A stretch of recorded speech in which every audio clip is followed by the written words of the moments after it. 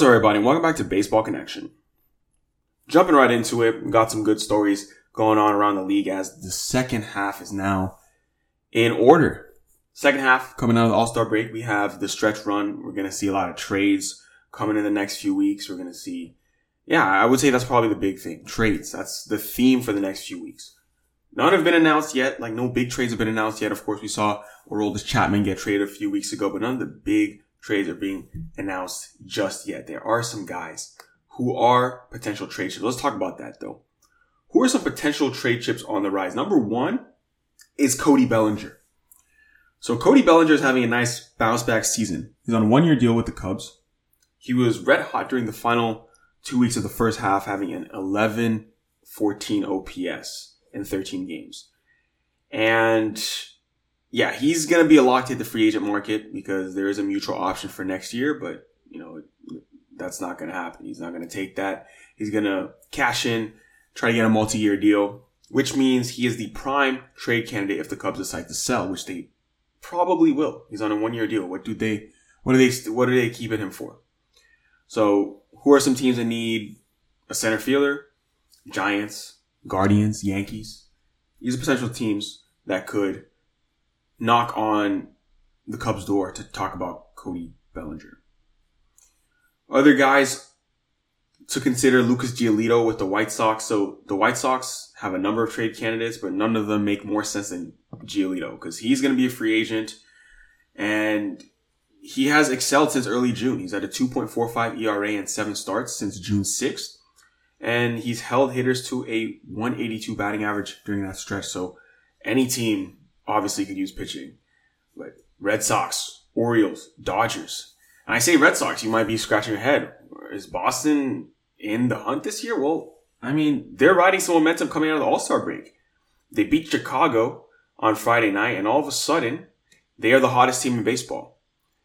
I mean, now the Red Sox have won 9 of their last 10 and 6 in a row and suddenly have found themselves tied with the Yankees for 4th place in the AL East and just 2 games behind the Astros for the 3rd wild card spot.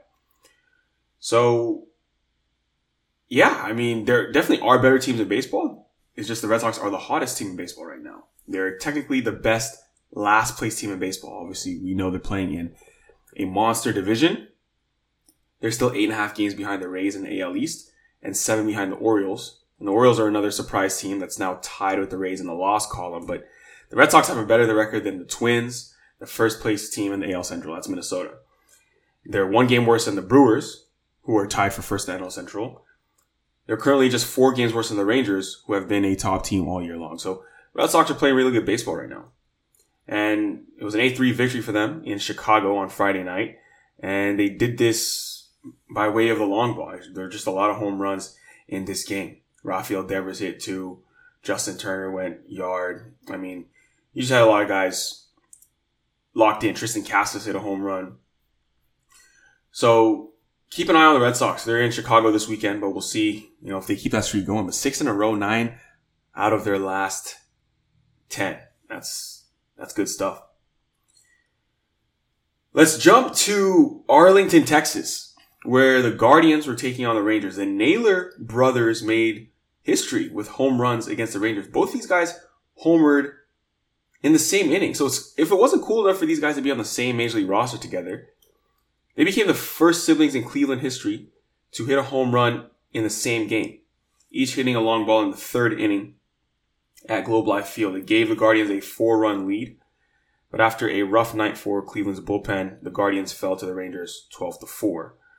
But yeah, I mean, you have both Naylor brothers with Cleveland right now. They actually have a 3rd brother who was just drafted in the 1st round by Oakland. So there's another one on the way. So maybe we'll see Miles Naylor in the big leagues coming sometime soon. But both the first 2 Naylors, Josh Naylor and Bo Naylor, are already up in the big leagues doing great things for Cleveland on the exact same team, which is pretty special.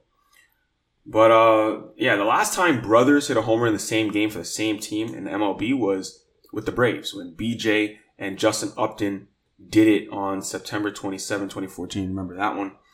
When those two played on the same team together. It's the 31st time brothers have homered in the same regular season game. The Naylors became the 13th pair of brothers in this exclusive club. But, I mean, when we say, then you're probably wondering, where's the history here? I mean, it seems like it's happened a lot. Well, sure. But it's history for Cleveland. They're the first siblings in Cleveland history to hit a home run in the same game. So we'll take that. In other news, we're going to jump to Cincinnati, where the Brewers and Reds are playing each other. So they played each other just before the All-Star break. They had a series. Now they have another 3-game series. So that was it. One was in Milwaukee. Now they're 3 games in Cincinnati. So 6 straight games against each other. And Corbin Burns of the Brewers punched out 13 Reds on Friday. As, you know, he ends up getting the win here. Big win for the Brew Crew. And a 1-0 Brewers win. Just pitching.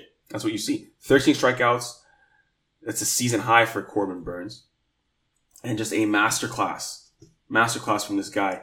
6 innings, no earned run, 13 punch-outs. On the other side, of course, still good pitching. Graham Ashcraft, he took the loss, but he was really good as well. 6 innings, 1 earned run, 2 strikeouts. But it was just a pitcher's duel in this one, and the Brewers came out on top. I'm keeping an eye on this series. You're going to see this continue on Saturday with Andrew Abbott on the mound. So his last time around, he got touched up by the Brewers. So what's he going to do? You know, he's a rookie. You know, that was his first rough outing of his career. He's a rookie. Is he going to bounce back? Or have the Brewers really figured things out? Let's see. Because the Reds have obviously, you know, relied heavily on him in his brief big league career so far. It's been a little over a month, I guess. But we'll see what he can do as he looks to rebound from a start where, you know, they kind of cracked the code against him. But we know this is normal. He's a rookie, so that's going to be completely expected that he's going to have some adversity early on. So that's where we stand with things for today. You know, weekend baseball continues, so definitely stay tuned or tune in and watch the team that you enjoy because they will be playing. Everyone's playing. Full slate of games. But if you enjoyed this, please share with someone who'd be interested, and we'll see you next time on Baseball Connection.